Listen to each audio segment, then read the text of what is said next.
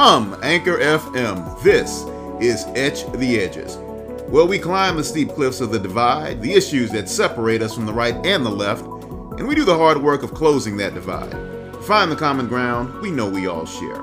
Hi, I'm B.S. Brown, your host, and together we will etch the edges. America has often been at the crossroads, and yet here we are again.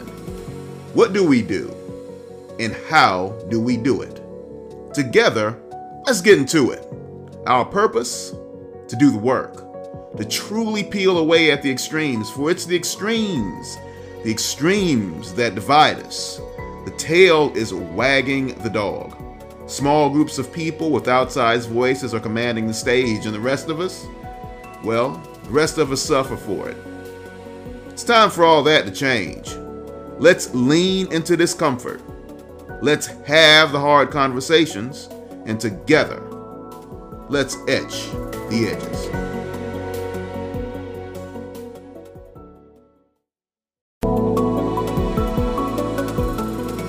Welcome to this episode of Etch the Edges. Today we have our special guest, Nicole, who is running for Georgia Labor Commissioner. Thank you for joining us, Nicole. Thank you for having me. I'm excited to be here. Absolutely. We're excited to have you. So, we're just going to dive right in because, what we like to do here on Etch the Edges is etch those edges and do what we can to try to close the ideological divide. In order to do that, we got to get down to the brass tacks and start asking those real questions. But of course, what we want to do to kick it off is ask, who's Nicole? Oh, who's Nicole? That's a great question. I am an entrepreneur, and I've spent the last 18 years building a business that I sold, and it was a business that worked in higher education with adult students. So it's part of what attracted me to the labor department is I was constantly looking at labor data and helping universities select programs that led to jobs for adult students. So that's part of who I am. I'm an activist. So, and certainly I think the last 4 years have, for a lot of Democrats, have brought out that more activist side of us. And I've co-led a chapter of Indivisible, the Indivisible Fifth, named after our fabulous Congressman, John Lewis. But I've also been active on local level. I've been an activist with Atlanta Public Schools, supporting our elementary school, and now my kids are older at our neighborhood level. And I am also a mom. So I'm a mom to two amazing kids, Gavin, and he is 15, and Hayden, she is 13, or she will be in a couple of months, but I'm already seeing the peaks of a 13-year-old girl peeking out, although she still likes to hang out with me and will still regularly give me hugs. So no complaints there. That's awesome. So as you said, you're running for Georgia Labor Commissioner. Tell us why you're running. That's a great question. And part of it is kind of deeply embedded with the pandemic. I mean, we've gone through the worst crisis of our generation, of our parents' generation. 20,000 Georgians died, and more than 500,000 Georgians lost their job. Mm-hmm. And I'm running because when the pandemic first hit, I thought it's reasonable that there are going to be some bumps in the road as the Department of Labor responded to this crisis. That's reasonable. But what we've seen is the depth of suffering that many people went through when they lost their job was largely unavoidable. And by that, I mean, between the Great Recession ending and the start of the pandemic, our current labor commissioner cut staffing in half. He chose not to use a federal grant to upgrade the technology that runs our unemployment system, which is ancient. And these two things created a disaster when the pandemic hit. And 14 months later, well, gosh, we're going on 15 months now, the department is still taking 4 to 6 months to process claims and has a backlog of 80,000 people. And I've talked to people and they talk about calling the Department of Labor over and over again, and no one answers the phone and no one responds to emails. And career centers, which are run by the Department of Labor and are designed to help people polish their resumes and get new jobs, are closed. There are 40 career centers across Georgia. All of them are closed. And we can do better. Georgians deserve better. So I'm uniquely qualified for this position because of the business that I built. And I have a deep understanding of what jobs are in demand and how to get people skilled up for those jobs. I believe we both need to strengthen our safety net, which is the unemployment system, but we also need to, and we need to do that so that it tracks fraud as well as processes claims quickly. But we also need to build more ladders so that there are more better jobs for Georgians and that fewer people need the safety net. And I have a plan to do both of those things. And that's why I'm running and why I'm excited about this position. Yeah, that's awesome. Well, Nicole, what about that perspective where folks are saying, no, not so much the pandemic's behind us. People really just need to get a job. And, I get it. They didn't get their check, but they don't really need that check. They just need to go out and get that job. And I hear you about the career centers, but, if we start doing all of that, that's gonna, that safety net talk, all that's really not what we need. People by nature sometimes are just lazy, and I personally believe that these people don't want to work. They'd much rather have a check. What do you say when someone says that to you?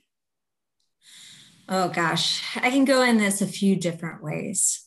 Let me start with a reminder for everyone.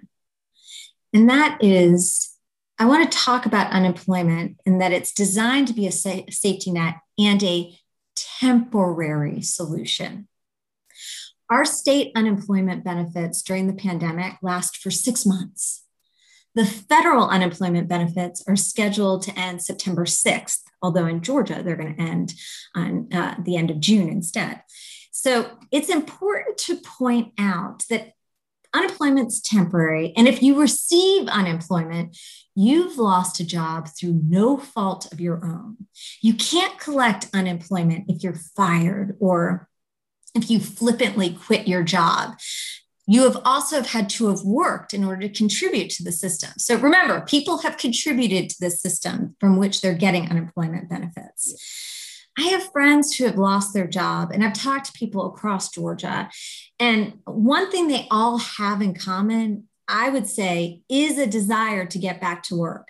I went to a rally last week, and I spoke with a woman who showed me literally a 12-page Excel spreadsheet with all the jobs she's applied for. Wow. She's got 20 years of experience as an admin, but the job she's seeing now requires a bachelor's degree. And she doesn't have a bachelor's degree. So there's a light at the end of the tunnel with the pandemic, but I want to remind people who are watching or listening to this that 31% of our jobs in Georgia still haven't returned. It's still a tough environment out there for job seekers. So that's one of the things that I would say. And I have another perspective. Is it okay if I keep talking? Oh, that's what Etch the Edges is about. Nicole, right. You know that you go from station to station, whatnot, and they cut you off. Here, it's not about the 5-minute sound bite. I want to give you the time to express yourself. So right. Go for it. Well, and there is a greater demand for our low income jobs. Those are all service-oriented jobs that interact with the public. And these jobs are not easy. I know my first job was at Waffle House off 575 in Woodstock. And I waited tables all through college and to my parents' dismay for the year after college. And I was really terrible at it, but it helped pay the tuition and the rent. And when you look at why some people are resistant to applying for a job, I think one of the factors is those are low income jobs. And today, the research around why people aren't returning to jobs is because of two things. One is fear. Yeah. Georgia has the second lowest vaccination rate in the country. Again, 20,000 Georgians died from COVID. So I'm sure that people who will watch our interview know someone who became very sick or died. And for some people, the risk of getting sick is not offset by what they're being paid for work. So fear is a factor. The second thing, and we don't talk enough about this, is childcare. Childcare has gone up 116%. And this is relevant because the number of people laid off during the pandemic were working moms and dads. And childcare, childcare was expensive before the pandemic. I remember looking forward to my kids being kindergartners, so I didn't have to pay for preschool. But seeing that cost more than double makes it difficult to go back to work for jobs that don't pay well. And I mean, also, you've got transportation issue too. I was at a job fair today talking with somebody who said that MARTA still hasn't ramped back up completely. And they're like, I can get to a job, but my take-home pay ends up being $38 because I've spent money on taking Uber to and from the job. So I'm not saying that there's not anybody out there who is using this extra time, who's staying at home and is like, I'm just going to wait till my benefits run out. Yeah. Let's assume that there probably is a small portion that's doing that. But I think that painting everyone with that broad of a brush is an easy answer, and it's not fully accurate. And part of etching the edges is that we should talk about all of these contributing factors, because if we have more honest conversations about it, we can have more honest conversations about solutions. Because at the end of the day, everyone wants to be able to have a great job that they love and to be able to provide for their family. Like, I think that's the core of what most of us believe. Right. So that's where I'm at. I totally agree. I think it's an easy thing to say that we can all agree that people really want to thrive. Yeah. That statement that someone wants to sit back and just collect a check, or the myth of the welfare queen, that's just not really a thing. And I think a lot of folks often, to your point, lose sight of the fact that a lot of the low income paying jobs, you've got these barriers, there's these little pieces of resistance preventing them from living that full life and being employed bottom line. And often enough, when you're getting that check, you still have to supplement it because you need the state or the government to be a bridge and help you still live, because that wage isn't enough. And that takes us to a different conversation altogether, right? About wages and whatnot. So we won't dive in all of that. We don't want to go that far afield, but I think it just adds credence to the point that you're making, that folks need help. Yes. And the other thing you're kind of alluding to that Georgia leaders need to be talking about is Georgia brags about its great unemployment rate. Our underemployment rate is one of the worst in the country. Right. And that's particularly true with Black and Brown communities who kind of suffer the repercussions of discrimination that result in underemployment. Like, we're not talking enough about how to get people who are underemployed in the jobs that they're qualified for. And we're missing opportunities for tax revenue to go back so we can build better roads, have better school systems. Like there's, I think a Department of Labor that is high functioning is going to talk about a strong unemployment system. I again come back to the ladders. Like Yeah. we need more better jobs, and we need conversations around success being more than just a low unemployment level. Success needs to be inclusive of more people having living wages, more people being in professions and careers that they're excited about. And this is going to become more relevant as AI takes over and begins to replace a lot of those low paying jobs. So I think it's a bigger dialogue.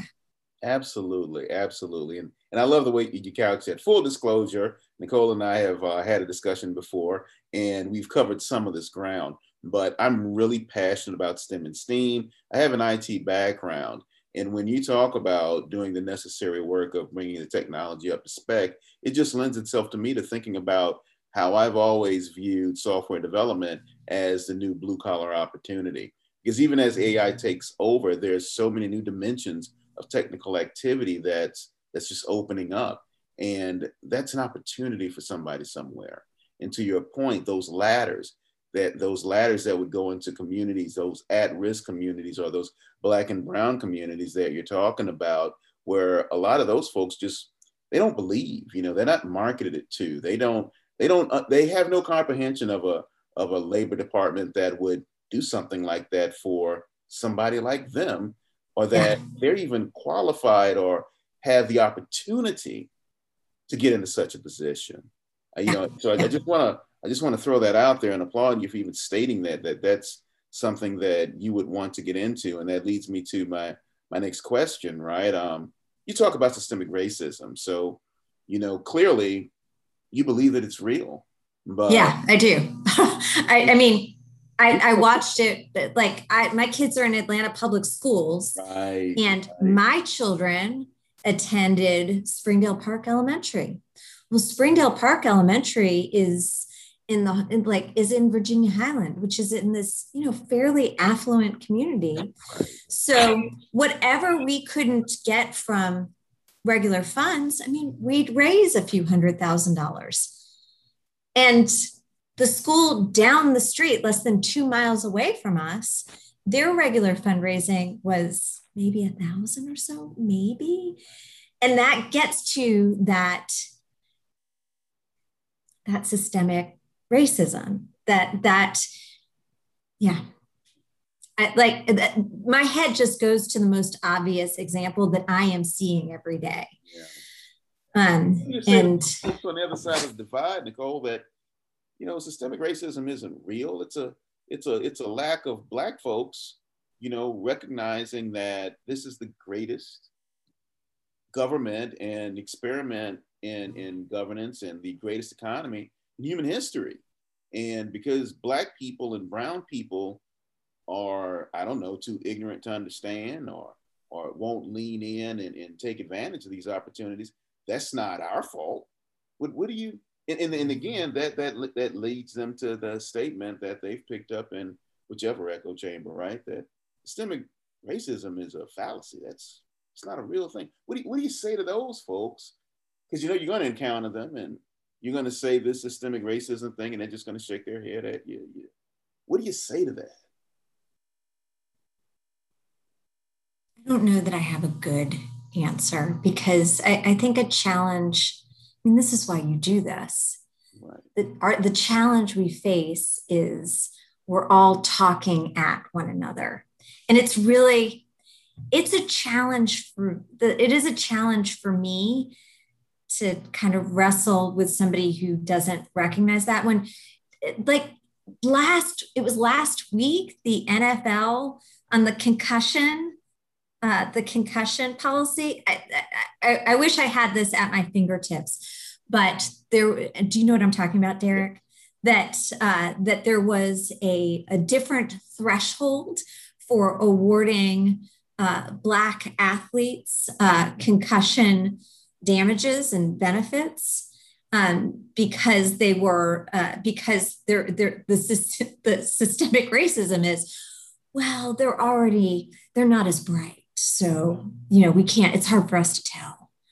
Like that was last week. Yes. Last week. Yes. Yes. So I think that I think the kind of conversations that we can have are around, let's think about your experiences and let's compare that with your Black or brown neighbor. Like if you ask a white person if they're ever scared for their life when they're pulled over for speeding, the answer is no. Yeah. No. My assumption is that that I will, not only am I not scared, that I'll probably be able to talk my way out of it if I smiled and and try and be charming, which that's not the experience of my Black and brown friends. Like so I think those kind of conversations of, have you had this conversation with a Black person in your life? And then you get into how many Black people are in their lives. Like yeah. And especially, I mean, and that's a challenge in Georgia because, and I think you and I have talked about this, our communities in Georgia are so segregated. They're so segregated, Yep. which makes it harder. It does. It does. But I think, and I'm going to go ahead and throw this out there just so I can make sure that you understand and have you reassured that what you just said is the right thing, Nicole. So quite honestly, it's the conversations. You got to be able to lean into discomfort. You have to be willing to be transparent. And though many of us, we're etching the edges on that too. I live in a neighborhood of all kinds of ethnicities. I didn't grow up in one. I'm from the southwest side of Atlanta. And I'm starting to see more mixing down on that end as well. It bodes well for where we want to go. But in order to address that and have that understanding, you got to consider perspective. You got to talk to people who are different from you. You've got to ask them, what's been your experience? And that's when we get to the truth, right? Yeah. I've experienced racism time and time again, as you know and can tell. It doesn't keep the smile off my face. But I know it. It's real. I've dealt with it. I've been called out my name in my own neighborhood. And that's a very, very, very raw thing. That's a raw thing. I've been told to go back to Africa where you're from. I'm sorry. I'm not allowed to say no. Of course that's happened. Of course that's happened. Yeah. It's just it. But but bear in mind, and see, and that's where the conversation comes into play. I appreciate you saying no because it shouldn't have happened, but it did. Yeah. I do think, and you're getting at this a little bit, is that the white allies, what we can do is we need to get better. Like it's on us to get better at this conversation. It's absolutely like that's the part we can play as allies, is to not be afraid to learn how to have these conversations and to push. So, and to not be accepting, it's like, and I'm seeing my kids are starting to figure out how they can be an ally even at a young age. And we were at an event, and a relative was complaining to my son about, oh, they're going to change Grady High School's name. Oh, that's just terrible. I can't believe they're doing that. And my son looked up at him and he said, like, flat, of course they are. He was a racist. And that was the end. And I was like, and he was 14 at the time. And I was like, yeah. That's perfect. Like to him, he's like, yeah, why would we keep that name? That's terrible. Absolutely. Absolutely. And that gives me hope for each successive generation. I can still I feel my age too, but I also feel that as time has gone by, at some point I was like that. And I thought we would be a lot further along. But another full disclosure, Nicole and I share the same party, but we put a person in power that I think it was necessary for him to go there because it turned the rock over. And Yeah. we thought we were Yeah. a lot further along. We were not. It's just that some folks kept their racism to themselves and they hid it. I think we're better off for it. It's a charged road that we're walking. But to your point, we're getting a lot of education out of it. I am Yeah. much better as a person of color, a Black man, to express myself in a manner that's not fearful, that drives people away.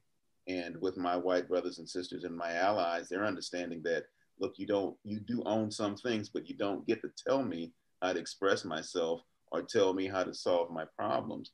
You get to help me solve my problems, and we can love each other around that concept and that activity. And that's the right thing to do. And I don't think we'd ever have gotten here if Obama had not claimed the White House. I think we'd probably be still thinking we were 30 years ahead. And clearly, I think you're right. I think you're right. Like the Black Lives Matter movement was so important for Black lives and for white people to be like, oh, like it forced the like Trump shook out the dirt. Yeah. And then and then as people spoke out and kind of voiced this is our reality that we're experiencing, it was a great wake-up call. It's just a great wake-up call for all Absolutely. for all of us. I think across Black, white, whatever. It was a great, it gave great voice to the Black community, and it was a good kick in the pants for the white community.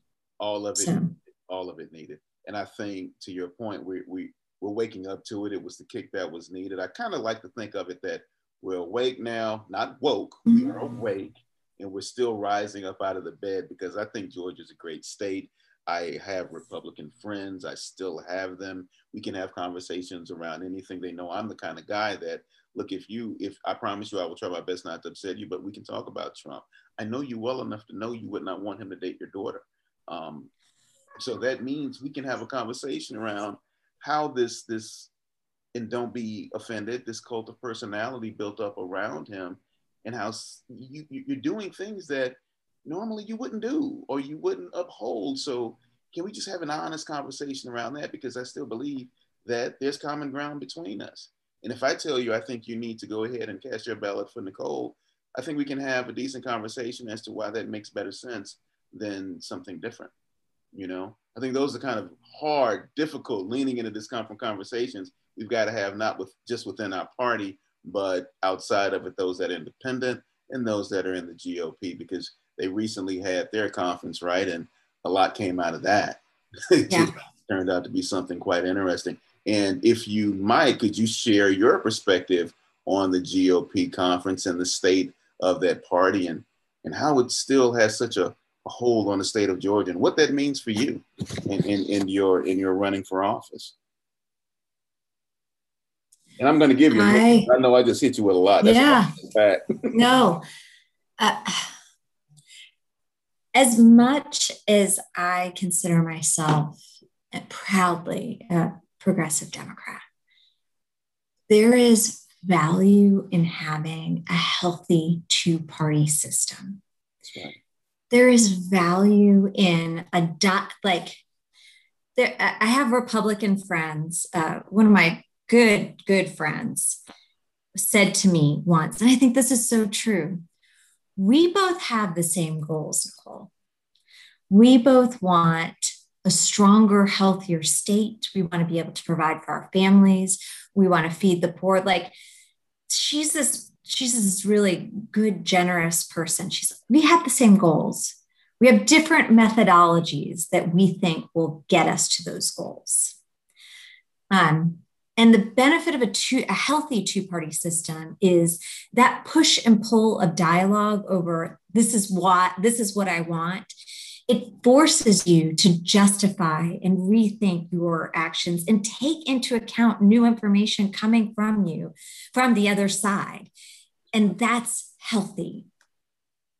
A cult of personality is not a party. And the fact that in 2020, they didn't have much of a platform, like that. So things will evolve, things will change. This will not stay the same.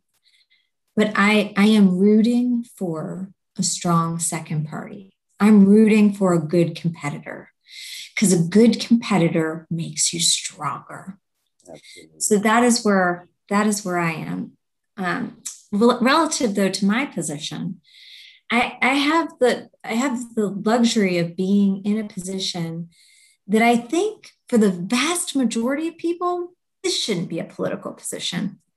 I think most everyone, and there will be people who are like, I don't believe in unemployment. I don't want it there. And those are on the fringe. And we have fringes on both sides. But the vast majority of people are like, there should be an unemployment system so that when I lose my job through no fault of my own, not through me being fired for poor performance or whatever, through no fault of my own, that I will have paid in, because it's, that's dollars that could have gone to my salary are going in, to make sure that my rent is paid and my car is paid for while I look for a new program. I don't think there's objections to that system. So to talk about a system to update the system so that we track fraud and we process claims quickly, that shouldn't be political. And I would say my second goal of more better jobs for Georgia, and the way I'm doing that is we don't have a robust apprenticeship program in Georgia, which is ridiculous. Both sides of the aisle believe in that. And more small businesses, and doing that there are 5 states that have what's called a self-employment assistance program. And Mississippi is actually one of those states. And this is where, instead of looking for a new job to work with a new company, you come and you say, I've got an idea to start my own business. And you work with the Department of Labor and the Small Business Association to write out your plan and get it launched. We should enable people to do that. I believe in those 2 things will help. And hopefully those will also help underemployment as well. But those are not political discussions. People on both sides of the aisle are for more better jobs for Georgians. So that's where I think I can connect on that. And I totally agree. And that takes me back to one of the things that you have as your important issues in your platform. When you talk about trying to generate opportunity and jobs from entrepreneurship, and we recognize, at a conversation level, when we leave party out, no matter what side of the aisle you're on, to your point, everybody tends to agree. But we also know that when we go back into trying to make some of these things active, politics comes into play. And when it comes down to my team versus your team and this ascetic environment, what are you going to do, Nicole, to work your way through that? Because a lot of us, we don't understand the machinations around how some of these things work, but you got to pass laws, and even though, I don't spend my life under the gold dome, but I do know that folks sometimes just get older, they don't grow up. So when they're in positions of authority, Nicole's a Democrat and she's looking to get a win here. And yeah, I support starting, businesses, but not on her watch, anything but a Democrat. Well, there will be those people who I'm never going to be able to win over. But I think that when I am going to partner with businesses, and I think bringing in businesses to help make that argument of we need more apprenticeship programs. Small businesses create other contractor opportunities and vendor opportunities related to that. So you get the chamber in as part of the conversation, so that I care more about making change than I care about being the person who gets the win. I mean, I want to get credit if I can, but if it's credit versus the win, I'm going for the win. Yes. Yes. So and I think this goes back to etching the edges. How can you create a win for how can you make the pie big enough so that we can all get a win? Absolutely. Um, Absolutely. and being open to having those conversations. Yes. And what you called out, when you create those ancillary revenue streams, multiple businesses do things like that. You know, one business spawns like two or three others. So Yeah. that's all generating revenue. It's putting food on the table for people. And to your point, I love how you said bring the chamber to the table. I'm always about telling the story. So one of the things that I would definitely add is, you know, effective marketing around that type of concept, right? Telling the story Mm-hmm. that this is what we really need and this is what happens, because the tide will start to roll, and no matter what side you're on, you can't stand against that tide. That's gonna get the job over the finish mark. And I just want to tell you, I appreciate your perspective. It's critically important. Thank you. Thank you. So I wanted to also ask you about, you know, you mentioned it already, the Department of Labor as a resource. And, you know, you mentioned these centers to help people get up and stand up on their own 2 feet. Can you elaborate on that a little bit more? That's a big change, because it would go from a person who, like you said, shut all this down because I guess he's a fiscal conservative and he doesn't want to spend I money. think I think that's absolutely how he was judging this is I'm going to be conservative. Um, but I would say you're also being short-sighted because with the exception of 3 times since 1835, every 8 years, there's a recession. And it's the job of the Department of Labor to be there to prepare for that recession. And we were due. We were due. Yeah. Um, so the career centers, and you know, do the basic of let me help you polish a resume. Um, but I think we can do more. So those career centers should be able to, this is where we get into the apprenticeship program, should help you figure out the kind of apprenticeship program you need.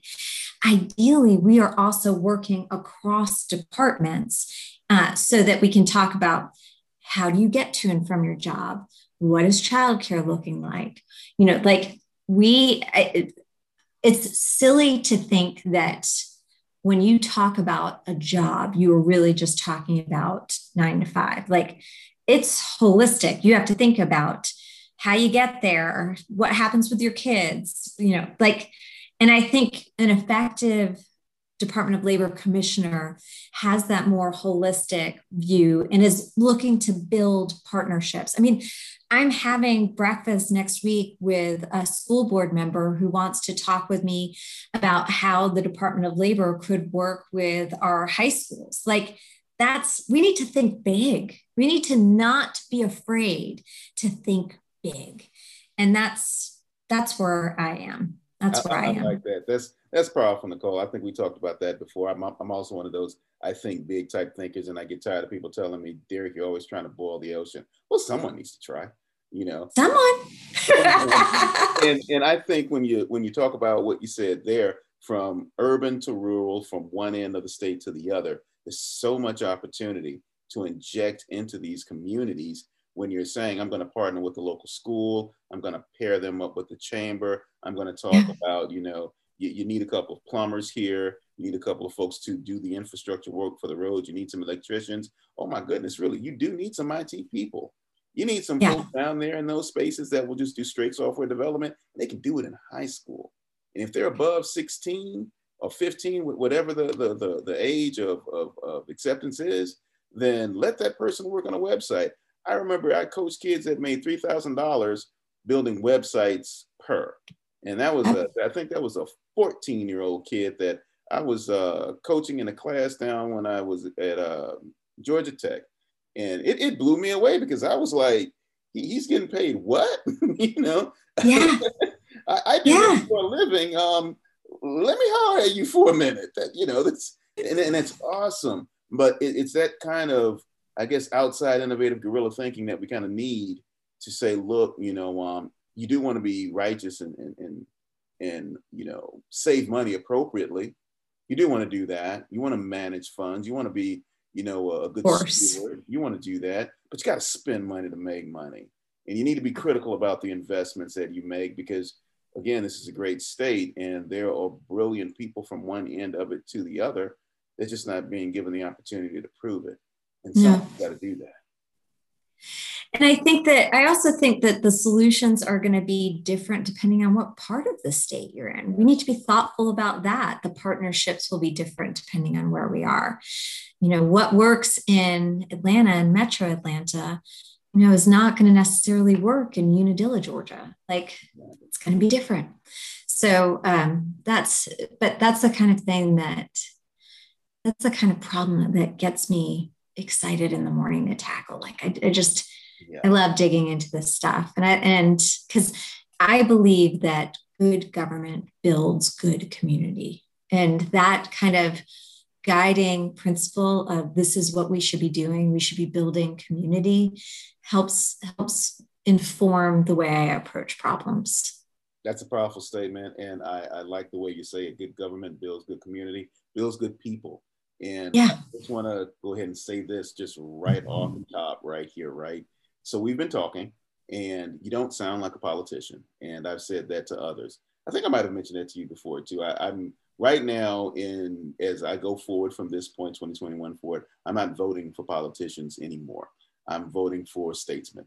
I'm voting for people who understand that this is an opportunity to make positive change. I really don't care which party you're from. I'm actually in one and I represent one and I'm going to advocate for one. But like you said, we need good, strong people on the other side too, who are willing to get into discomfort and do the right thing. But if you're doing the right thing, you won't be representing that connotative definition of what we say when we talk about a politician. You're going to be an aspiring statesman.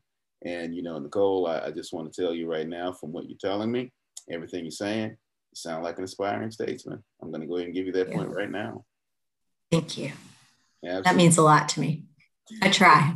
Now, I'm going to need you to share your website, your handles. Oh, yeah. Talk about how folks can support you. You've got to do that before we close out. So please, I'm turning it over to you. Let everybody know where to go.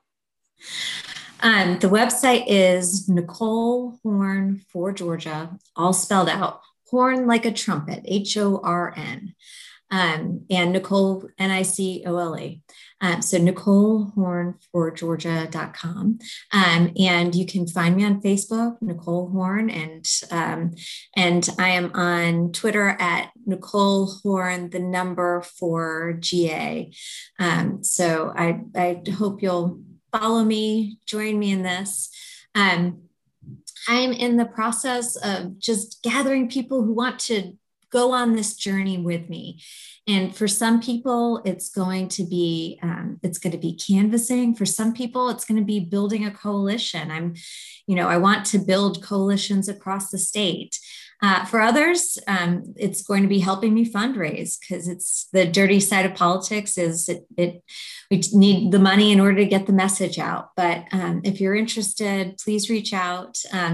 Whenever people send a sign up for the mailing list, if they put a comment, I reach out and follow up. Somebody sent me a comment that they didn't like something on my website. And so I called her and we had this very long conversation about my website.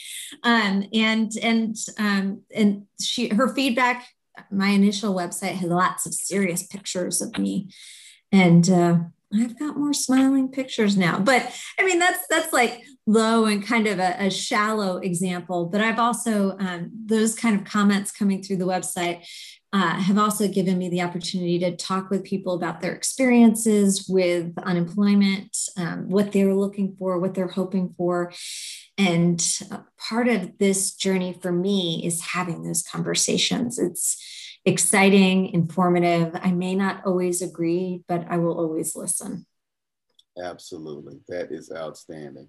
Nicole, thank you for taking the time to speak with us on Etching the Edges today. It was excellent. Thank you so much. Thank you so much. This was wonderful. Perspective, the story. What is the story? These are the things that matter. This is no game. We have the power to choose, to decide what kind of world we will live in. How do we get it done? Well, we do the work. We ensure our officials address the real problem, not symptoms, not fabrications, never the lies. Perspectives matter. Statesmen over politicians. We really need to take the time to step out of our echo chambers and see things from the opposite side. Be honest, answer the real questions, the tough questions, etch the edges, and close the divide.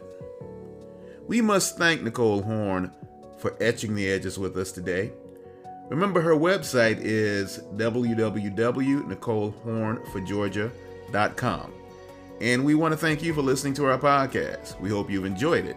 So please like and subscribe. Tell your family, tell your friends. Follow us on Twitter and Instagram at Etch the Edges. And don't forget to visit our website at etchtheedges.com. Check us out. Join the movement. Express your commitment to the cause. Cause for a better America, a better world, where we all can stand together at the mountaintop. Do it for America. Do it for the world. Be good to yourselves and each other. We'll see you next time.